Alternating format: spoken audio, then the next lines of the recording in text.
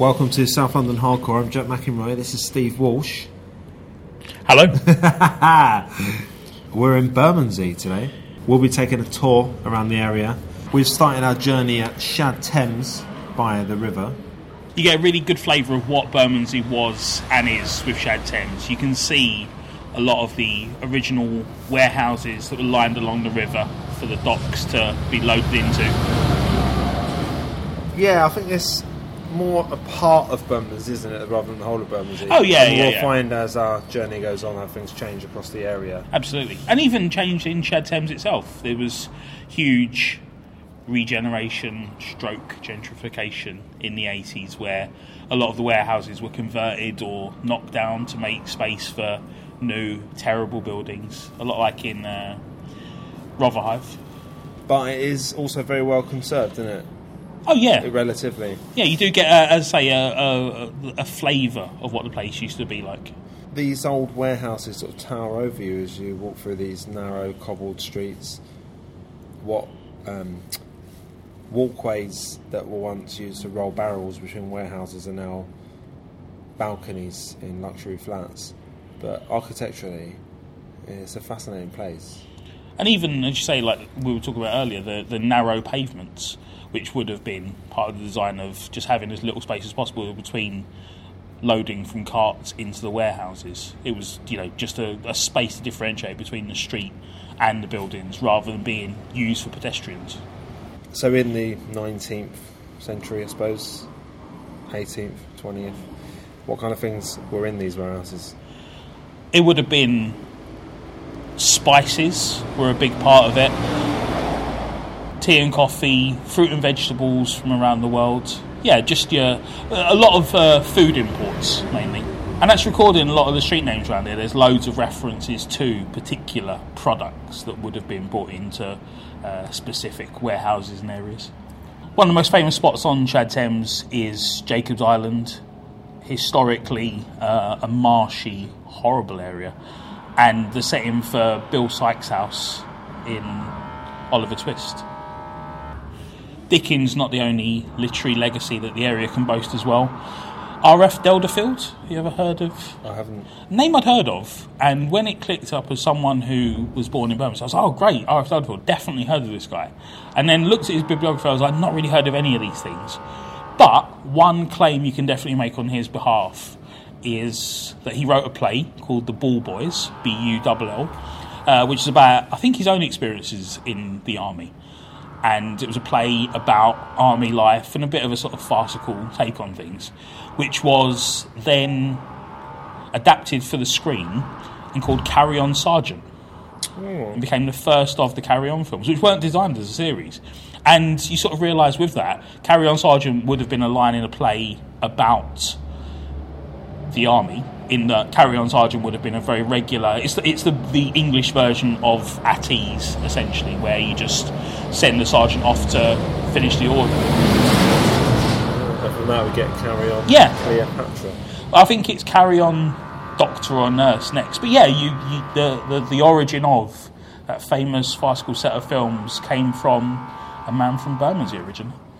The main attraction at Shad Thames now for tourists, I suppose, Steve, is the Design Museum, which will soon be gone. We won't dwell on it because we spoke about it at length in episode 41, which you can find on southlondonhardcore.com and on iTunes.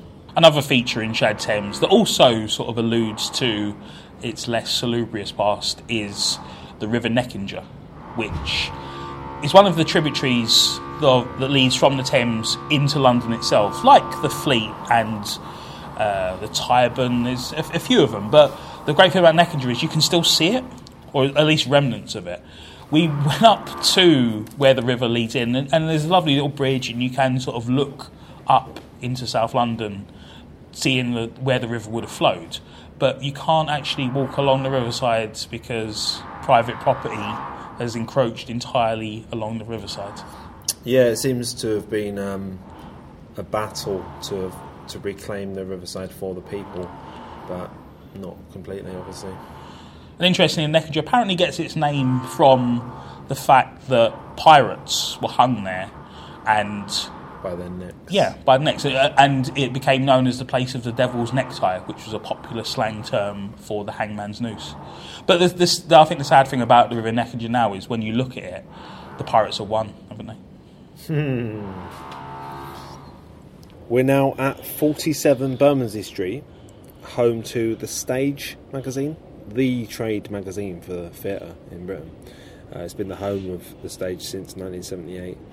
The Stage founded in 1880. It was originally the building a flag maker. They've got a really good name, haven't they? Oh, I didn't read it.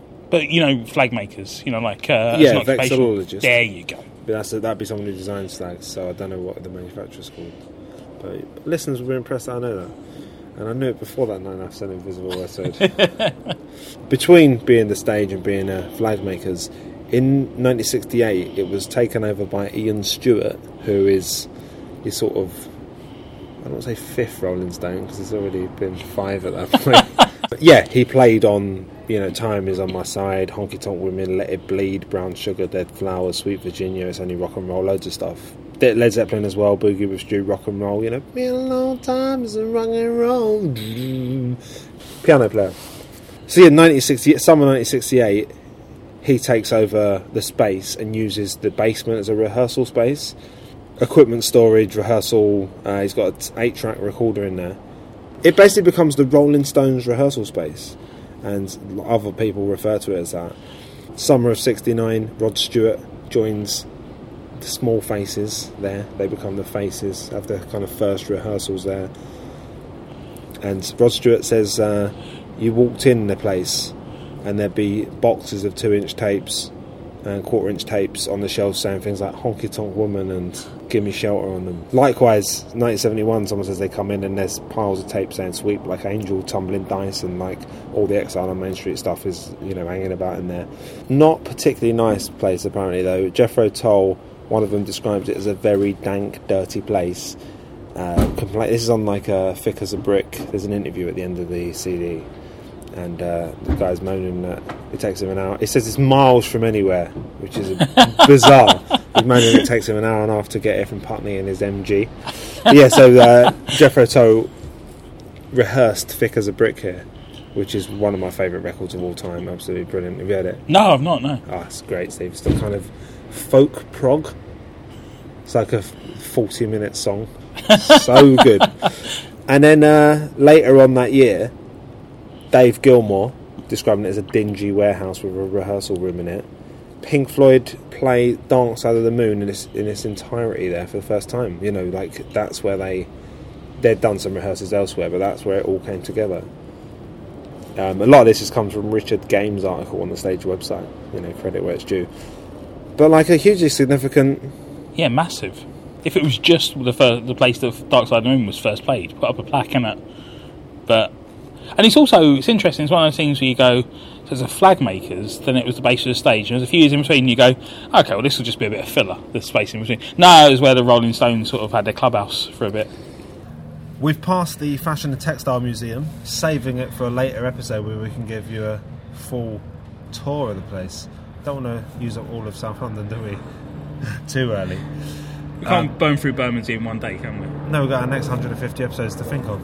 We're outside the White Cube Gallery, which is a spectacular building. I really like it architecturally. Unfortunately, it's not open, and you would have thought they would have mentioned this on their website, but they haven't. They've mentioned it on a tiny notice visible from the window. So you literally have to not only get to the White Cube, go up to the door and look through the window to check if it's open to find out that it's not open. So I think we can only assume that it's bad inside. No, have you ever been there? No, I've not actually. I've been to, obviously a few White Cubes. I've been to the one in Mason's Yard a few years back. Whereabouts is that? Just off Jermyn Street. Oh, yeah. Yeah, because I used to work at Fortnum & Mason. Oh, I think I might have been there, actually. Yeah. So, unfortunately, we got nothing more for you, have we? It was opened in 2011. Yeah, I mean, White Cube generally opened by... The only people to blame here is the White Cube themselves. Yeah, you can't... It's 2014, nearly 2015. The days of relying on a notice in the window of the building itself being an adequate indicator of whether you're open or not are long gone. That's a shame, Steve, because I was going to tie this place and the last place we visited back to the Metropolitan Borough of Bermondsey's motto, Prosunt Gentibus Artes. I mean, that's not pronounced correctly, but arts profit the people, which is nice, isn't it? Yeah, it's funny, I read that while researching the episodes, and I thought, that's odd, because, from my cursory knowledge of Bermondsey, I was like, with Bermondsey, I think of sort of trade and industry and commerce. I don't really think of art. And then sort of researching for the episode, you're like, oh, right, they knew what they were doing. It's such a hotbed of creativity, something that we'll refer to repeatedly throughout the episode. More to come. We're passing a couple of parks now. Leathermarket Gardens and Tanner's Gardens. Where did they get their names from, Steve? Glad you ask. One of the interesting things about any sort of dockside area is the fact that you get a lot of industry that springs up around it, which makes sense. You've got access to materials, you've got access to moving materials and moving your stock once you've made your product. But also, obviously, with our riverside location, things like leather makers and tanning industries that need to be near the river. They stink, they're filthy, there's a lot of waste product that needs to be got rid of as quickly. You just dump it in the river? Yeah, just chuck it in the river. That's the way to go. But Bermondsey can lay claim to a particularly significant leather makers. Barrow & Gell, founded in 1750. They've relocated now to Peckham, apparently, so still South London. But they're the company that make ministerial boxes. The sort of briefcase-style things that ministers carry papers around in. The most famous one being the one that the Chancellor presents on Budget Day. They hold it up. No idea what you're talking about. Okay. Oh, right. On Budget Day, the Chancellor will appear out of 11 Downing Street and hold up what looks like a briefcase, but it's his ministerial and in box. There it says, fags have gone up 20p. Just to post it. Yeah. but beautifully presenting this wonderful leather box. But they make, ministerial boxes, black boxes, red boxes for different purposes. Right. And it's a Bermondsey company, apparently now relocated to Peckham, that has had the contract for that since 1750. Apparently, they're so select and exclusive, they don't advertise their address. Oh, right. So we don't even have the opportunity to go and visit them. Doorstep them, yeah.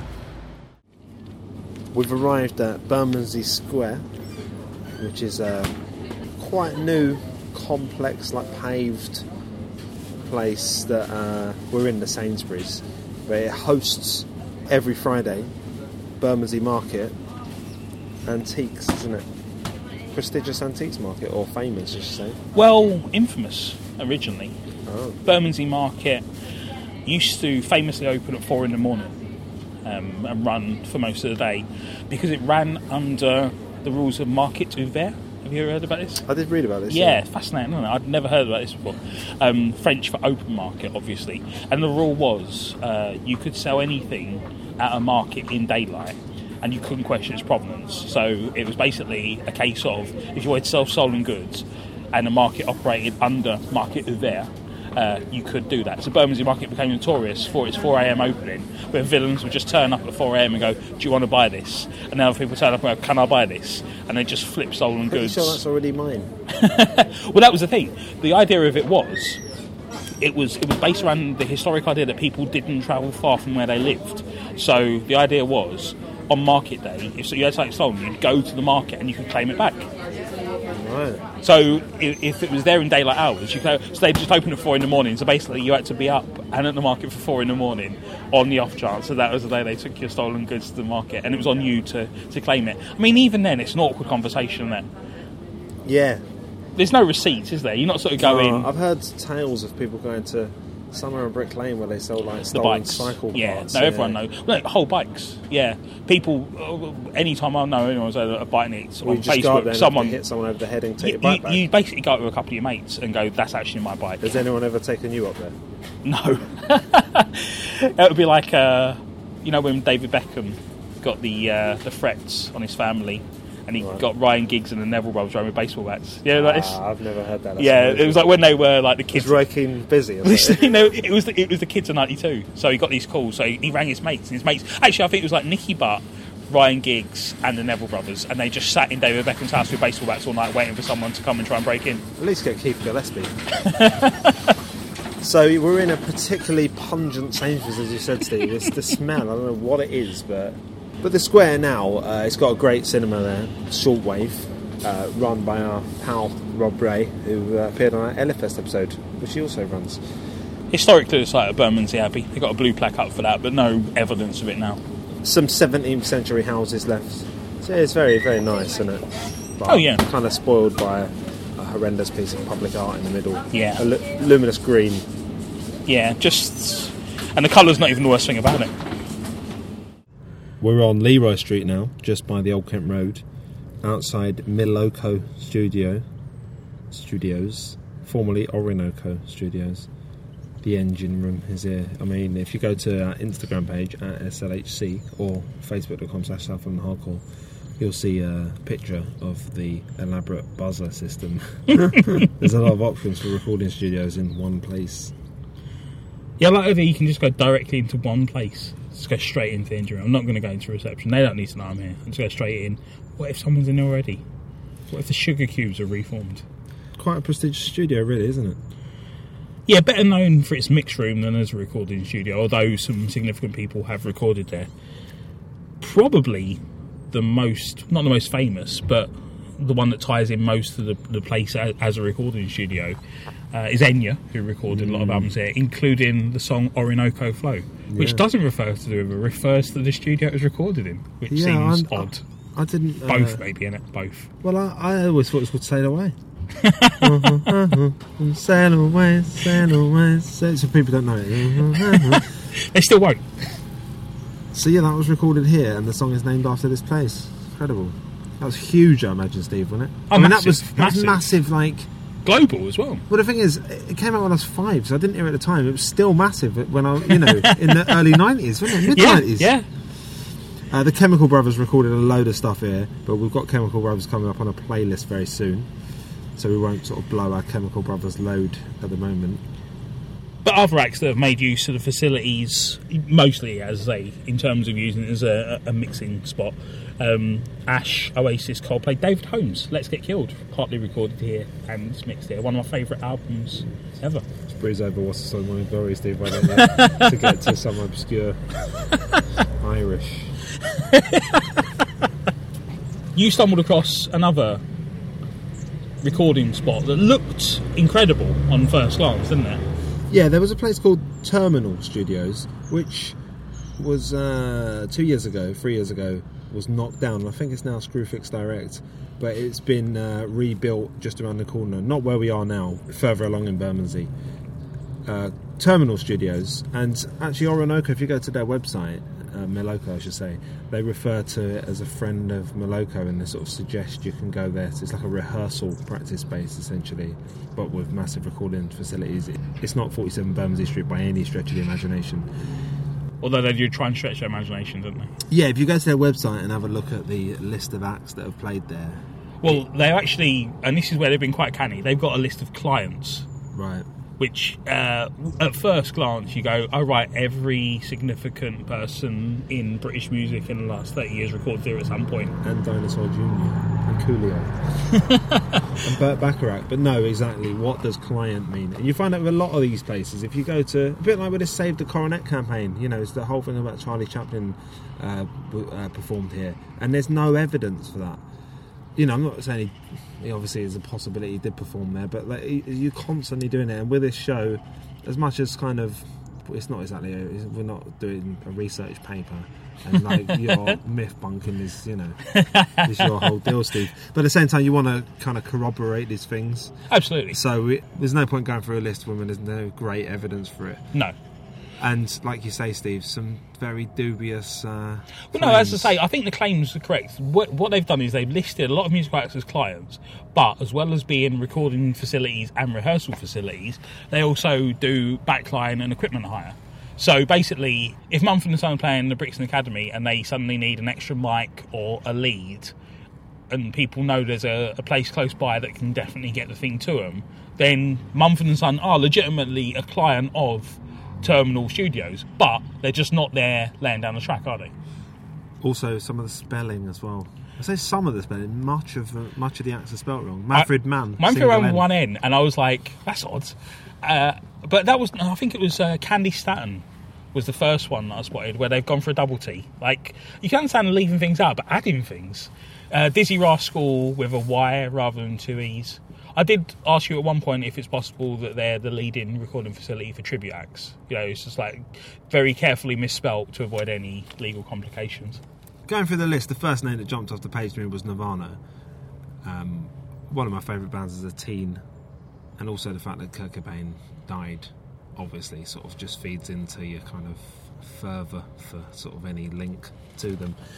That was the one act I could find some real evidence for. I mean, Nirvana in 1992 did rehearse there. They were in England for whatever reason, on tour, I imagine, and they went and rehearsed there.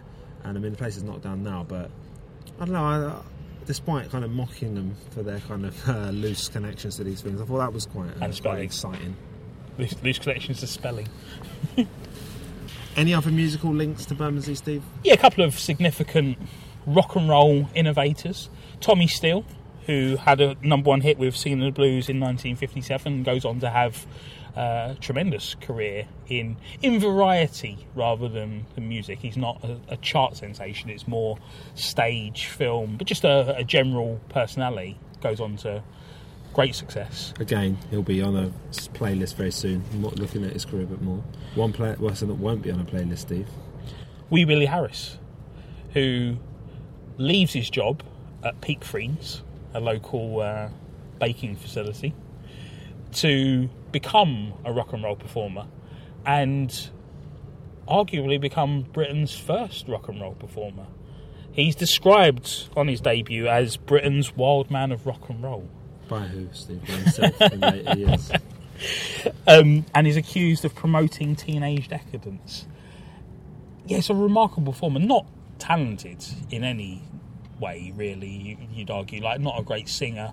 Makes his name performing at the Two Eyes Coffee Bar in Soho. And records a song called Rockin' at the Two Eyes in 1957. You know, same sort of time as Tommy Steele, but nothing like the same sort of success. As a limited performer, but very game. Went round with his hair dyed green, which doesn't really help when you're doing, like, you know, TV performances in black and white. On YouTube, there's a few clips of him. One from the late 50s, where he's in Portugal, appearing on a TV show. And he comes out dressed as a caveman, wearing like a loincloth. But again, it's in black and white, so you don't know how wild he's supposed to look. There's also footage from him in 1975 performing at the Wheel Tappers, which was Bernard Manning's club in Manchester. So Bernard Manning introduces him, and this middle-aged man, because he's 1975 now, comes out in like a giant clown wig and a massive bow tie. He just looks like a clown and starts singing. But there's also footage of him from quite recently doing like Jailhouse Rock as an elderly man. So he's never really given up on his rock and roll dream. But despite, yeah, he's gone from, you know, the wild man of rock and roll to a cabaret act in it looks like record time.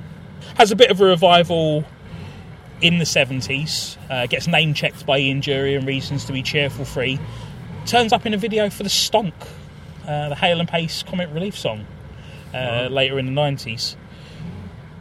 Another claim to fame, and again dubious, possibly asserted by himself, but apparently John Lennon and Paul McCartney queued up for his autograph outside a show in Liverpool in 1958. Possible, isn't it? Apparently.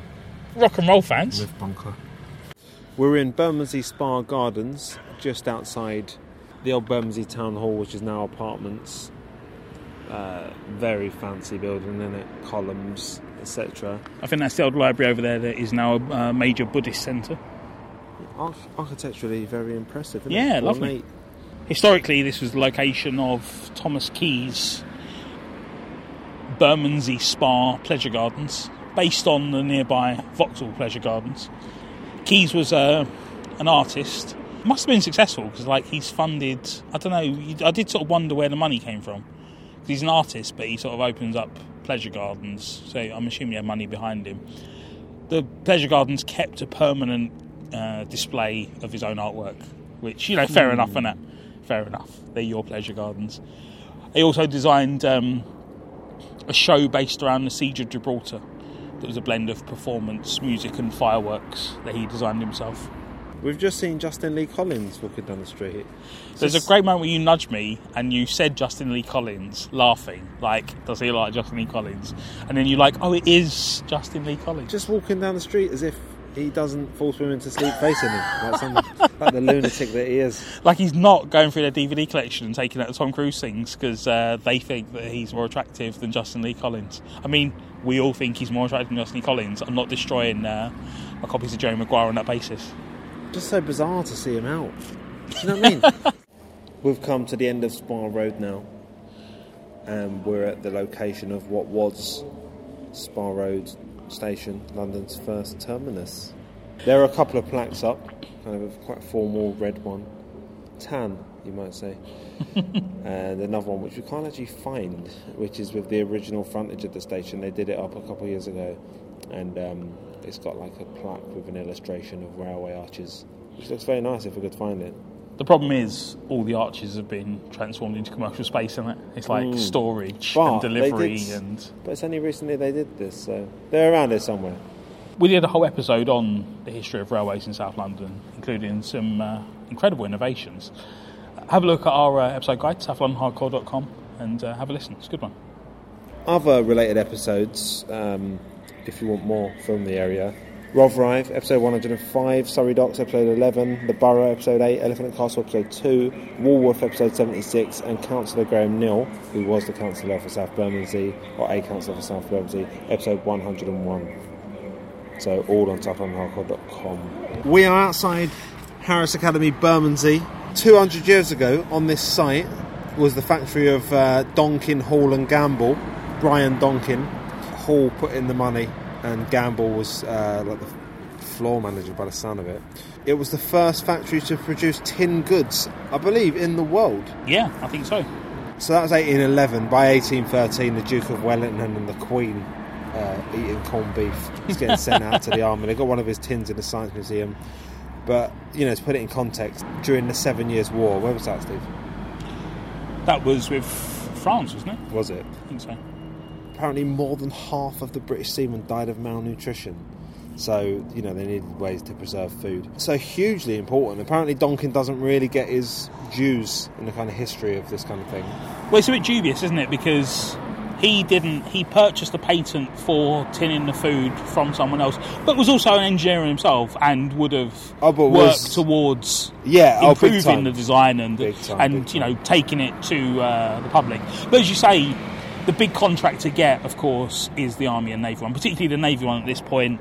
You know, storing food on a ship is virtually impossible. There's various methods that are tried. Well, they were just eating crackers and salted meat, weren't they, essentially, for long periods, and people just died of... Scurvy was the big one that attacked the sailors. It's a weird plaque, isn't it? It's a 12-part tiled plaque.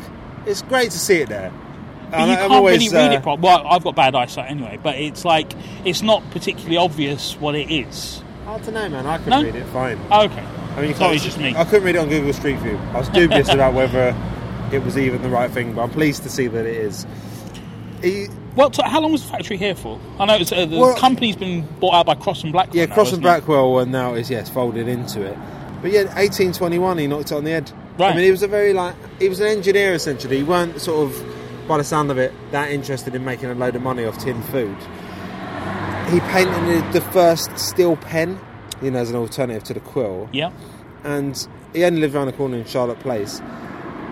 And also, he was a pioneer in paper making.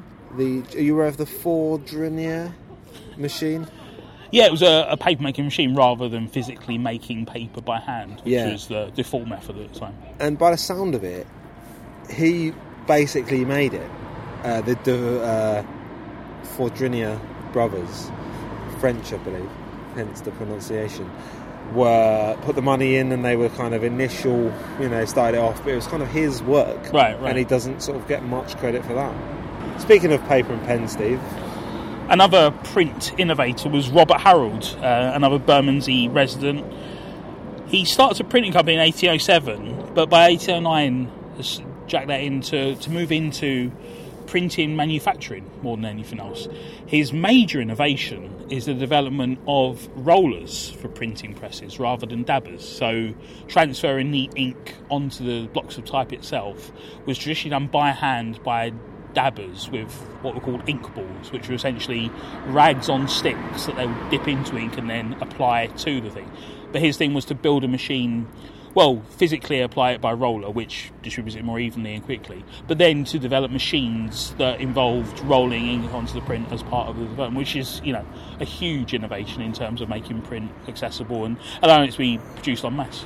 And is that not still the kind of principles we still operate Yeah, from? that's how printers work now, because of this guy going, there's got to be a better way than dabbing ink onto individual blocks with a big rag. And there was. He's from around there. Bermondsey, yeah, born in Bermondsey. We're on a heavily vibrating bus, aren't we? The 381. We're going to the Pump House Museum to check out the Peak Friends exhibition. More on that in a moment. We've just been to the Blue. We went to a greasy spoon, borderline Nice, greasy spoon, wasn't it? It has a nice. decent Yeah, cheeseburger and chips. Corbett's Mill. Yeah, the Blue is My first visit to the Blue. the main shopping drag in Bermondsey. Yeah, it's a funny one, the Blue, because I remember I went through it on the bus once as a kid. I was probably 13. I was going to this kid's house, coming home from school with this kid, on probably the P12, to buy a guitar amplifier off him. He said it was going to be £5 and he bumped up to £8, but it was fine. Is it Manfred Mann? And it just felt like a world away. 381 And it wasn't until I to had Waterloo. It wasn't until I had my first job after I left school, which was on Grange Road, which we've just gone past, in a food warehouse. Hard work, man. Always. As much as, I've done jobs that are kind of mentally exhausting, I'm so pleased to not have a job that's physically exhausting. It was a real kind of life lesson, man. A few months working there, Street. carrying around tins of fried onions and stuff, and jars of pickles or whatever. And you didn't even know about the local legacy at that point. You didn't have that to sort of comfort you as you're dragging them around. Yeah, I had no idea. Ignorant. So I went to the Blue for lunch a few times then. It felt like a world away. It's very, very similar to Wharf Road in that it just has not really improved. There's no sign of a Starbucks. But The way you try improvements. I looked it up last night, Steve. It was 0.9 miles away from my house. Do you know what I mean? Yeah. I don't know, it just feels a bit cut off, doesn't it, Bermondsey, in some ways? I'd never been to the Blue before, would never have gone anywhere close to it as a kid in terms of shopping. Growing up in Camberwell, it was Peckham one way or the Wharf Road the other way. Those were the places you went to, apart from Camberwell Green itself, of course. The idea of going up to the Blue, also it is a thing of, like you say, what's there that isn't anywhere else? Do you know what I mean? You don't need to go there if you live where we lived. That's the thing, isn't it? What is there? Blue Anchor Library. There's some market stalls there. Jade Goody's mum famously That's right, had a market stall there. Might be a lot of Woolwich as well. I don't know, man. I think Woolwich has got a lot more going. Oh yeah, for it's it. bigger. Yeah, but just particularly It's got like a the newly space where developed we public went to square. a cafe there, 381 and that space we were in, to Waterloo.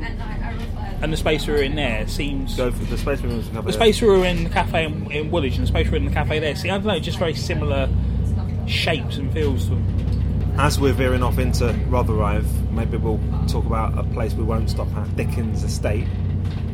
If not, is there a big Dickens link? When all the houses were Nicholas Nickleby House and... Yeah, that's the thing. Dickens in Bankside and Bermondsey and Borough for sure, but I never think of him in Bermondsey, in that part of Bermondsey. Dickens Estate has got at least one famous former resident. Michael Barrymore grew up there. Poor, alcoholic parents, one or the other. Went on to start life as a blue coat or a red coat, working at a holiday camp, 381 and to finds way on television. Waterloo. I mean, Strike It Lucky it was appointment TV. It's the reason you had a telly at this point. It was tremendous viewing. You think about the ways in which the world's changed, and appointment television is one of the biggest things in it. We've lost that. We have, and Don't miss it. no, but it's just everybody watching the same thing. Millions and millions of people watching light entertainment, and then, like you say, I don't miss it either. The game show itself not a huge deal, but just him chatting to people at the start of the show. You know, it felt like 17 minutes of a half-hour show. It was just him, just ripping people and having a laugh and just dancing with old women. Brilliant. Well, this is very disappointing. We've come to the Pump House Museum only to find that it's closed down. There's a notice on the door, some kind of court order relating to what looks like squatters. That's from July this year. I've just been on the internet having a look. I mean, their website doesn't work, which did alarm me. But there was when you go on their website, it's one of those ones that redirects you to some sort of adverts, basically. No indication that it had closed down. And if you go on Twitter and do a search for Pump House, it just allowed the links to campaign to save Pump House, which we can now see was doomed. So where the Peak Friends exhibition has gone, I don't know, because they did get a 33 grand grant for it some years ago. So it's a lot of biscuits. Yeah, I'm not going to let this one lie, Steve. I want to have a look. I want to see the stuff. Yeah. I'm disappointed to be talking about it without... Should we ask that security guard guy? I don't want to get the species of bird wrong for Paul Ansorge has a go at me. This time of year it's turkeys. I think it's a duck. They're all turkeys. Quacking. That's what I'm going to go with for. Yeah, we're at the Lavender Pond Local Nature Reserve.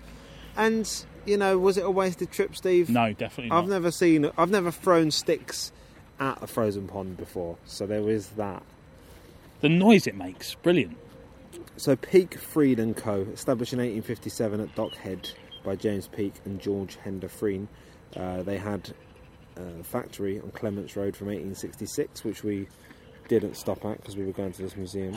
The thing is, if we went there now, there's no evidence of there being a Peak Fried museum. They were there in Bermondsey for 130 years till 1989. Bermondsey, known as Biscuit Town. Do you think that's accurate? I think it's a nice idea, isn't it? It's a nice idea. So you get a lot of stuff on when you talk to people about the show. They're like, oh, have you ever done anything about the old Sarson's vinegar factory in Bermondsey? No, we haven't. No. Have you ever done anything about the breweries around now? This kind of thing. Yeah, I mean, we breezed over the Tanners, but what I like, Steve, is you found someone who'd done something significant. And the thing is, with Peak Friends, I thought, yeah, there was a biscuit factory. I didn't realise until looking into it how significant it was. Yeah, huge, isn't it? If I can just dive straight in, Steve, to the significant mentions. Two of the staples of the biscuit tin, really. And one that's in the top three, I reckon. We'll come on to that. Let's say what they are. In 1861, they introduced the Garibaldi. Squashed flies, we used to call it, right? And I was shocked to read that is like the kind of official nickname, if you like. Yeah, it's quite common, didn't realise that. You thought you were the big biscuit nickname innovator. That's what I thought, man. Bought Dan's worth for a bun, Fly's Graveyard, also known as. Yeah, one of their biscuiteers. Is that a word? It is now. Jonathan Carr. He was present when Giuseppe Garibaldi, one of the leaders of the struggle to unify Italy, he was present when he visited Southshields in 1854, and that's where the name comes from. Just named it after the guy. And in 1910, they invented the bourbon. Everyone makes bourbons now. All the biscuits are made, everyone's got a digestive, every manufacturer's got a bourbon, but they introduced the bourbon. Incredible claim. The staple of any tea time selection. Yeah, it never gets the press custard creams get, but definitely better. I prefer a custard cream. Oh, come on, Steve. Turning my back on South London. The absolute state of you. Off mic, you were saying that you put bourbon in your top three, but if your top three includes a custard cream, I don't think anyone's interested in what the third one is. Top three in terms of a tea time selection. Okay, so what we're saying, digestive. So I can't have a hobnob or no, a you can't have finger. No, exactly, yeah. What are the options then? Digestive, rich tea, Nice, maybe? Yeah, Jammy Dodger. Jammy Dodger. Well, that's controversial, but I'll let you have Is it? No, in a tea time selection. Is that an official... It's my... Bourbon, custard cream. Looking at the two of us, who's next on biscuits? And what about, do you get that kind of thing that looks like a bourbon, but it's kind of a custard cream? Albino bourbon. Yeah, no, they're not standards. No. You can get those. Okay, so out of those, Pink wafer. Pink wafer if you want, yeah. Yeah. Chocolate digestive? I'll say yes. Then that goes number one, bourbon number two for me. I'll go Jammy Dodger 1, custard cream 2, bourbon 3. You can have all the Jammy Dodgers, Steve. Yes. You can have them all. I win. What a claim, though. I mean, what Remarkable. a Remarkable.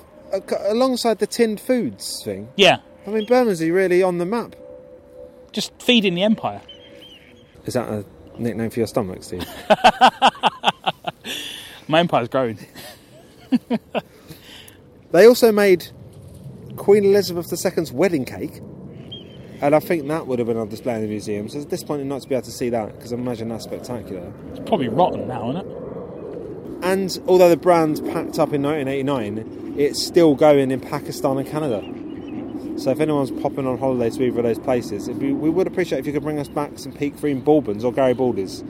Preferably a Bourbon, but I'll take either. Do you like a Garibaldi? I'll have a tea time selection, and I'll just go nuts on that, innit? We've stopped now at Culling Road, outside F.A. Albin, prestigious South London funeral home. They did my nan's funeral, for example, constantly in the newspaper.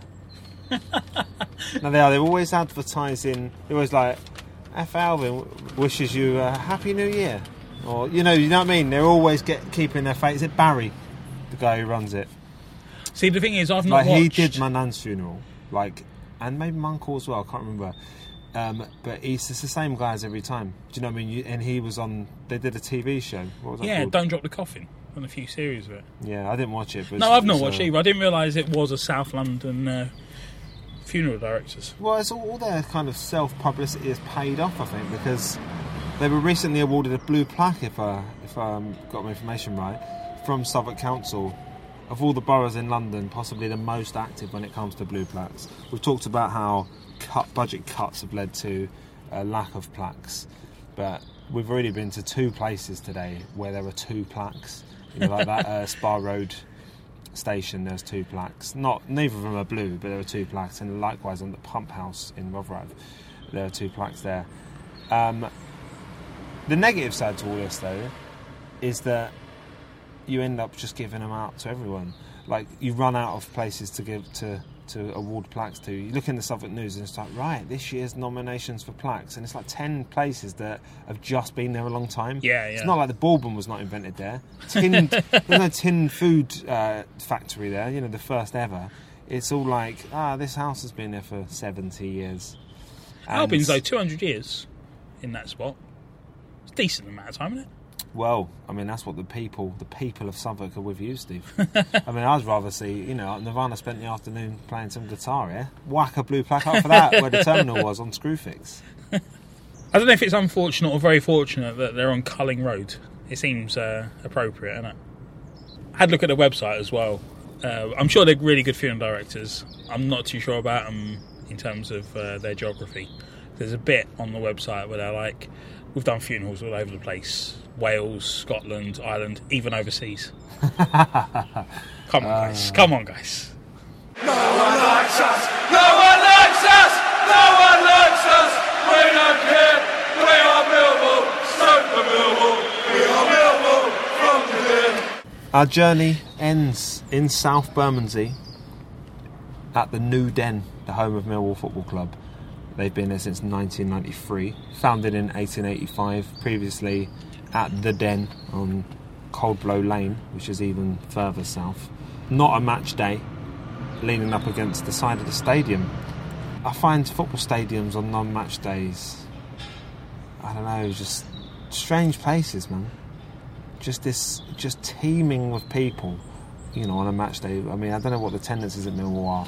15,000 something at the moment, 18,000. More than 40, isn't it? More than 40. But just completely empty, and a few people sort of mechanics across the road working on cars. The club shop's open. I had a quick look around there. So again, always interesting to just get a little insight into what other clubs are doing. Some sort of pink Millwall headphones with that great old badge they had. I guess it would have been, it's like a 70s, 80s, 90s badge where it's a kind of ferocious lion on 2 legs. Now they're back to the 2 little lions on the side, and it's a bit more heraldry. Heraldic. Whereas that was just fierce, man. Like the old Chelsea badge, a couple of fierce football clubs, if you like. But, you know, the old Chelsea badge, it said CFC, and there was just that red lion on it, and they kind of went down to some lion doing a pose. Keep it fierce. So Millwall get their name from the other side of the river, but they've always been based on this side of the river. Is that the case? Yeah, I believe so. Yeah, docks, aren't they? Millwall docks are the other side of the river. And did you ever see the film ID, football hooligan film I did, from yeah. the early 90s? Yeah. Where is the line? Is it here? Is that a line from the from film? ID. Line from ID, yeah. Yeah, I only ever saw bits of it. But that they were called Shadwell FC Right, in right. the film, But and that is closer to where Millwall is than here. Millwall probably warrants an episode in itself, Millwall Football Club, which we'll get round to at some point, will we, Steve? yeah. But as a kid, all my mates supported Millwall. That's not accurate, but you know what I mean. Yeah, They yeah. were the most supported club in my. Loads of my uncles supported Millwall. Yeah, right. In my primary school, they supported Millwall. All the people I went to church with supported Millwall. And as a result, I ended up going to a couple of games. I went to see Tottenham under-18s against Millwall under-18s at the Old Den. And I think I saw 2 or 3 games there. But I remember there was that one corner of the stadium where there was just a guy, a couple of people, and someone just walking their dog, just watching a game from up there. You know, this is pre 1992 massive revamps of English stadiums. I went to an FA Youth Cup final at the New Den, Millwall versus Liverpool, where a young Mark Kennedy for Millwall scored an incredible volley. And then went to Similar Liverpool. time. Yeah, he did, didn't he? Yeah. I think "No one likes us, we don't care" is the greatest slogan in football. Yeah. I can't. Nothing comes close to No, it. You no. never walk alone. It's all right. Yeah. No one likes us. More we than don't a care. club. Well, And Steve as well. Let them come. yeah. Strong. Let them come. Let them come. Let them come. Let them all come down to the Den. Let them come. Let them come. Let them come. Let them all come down to the Den.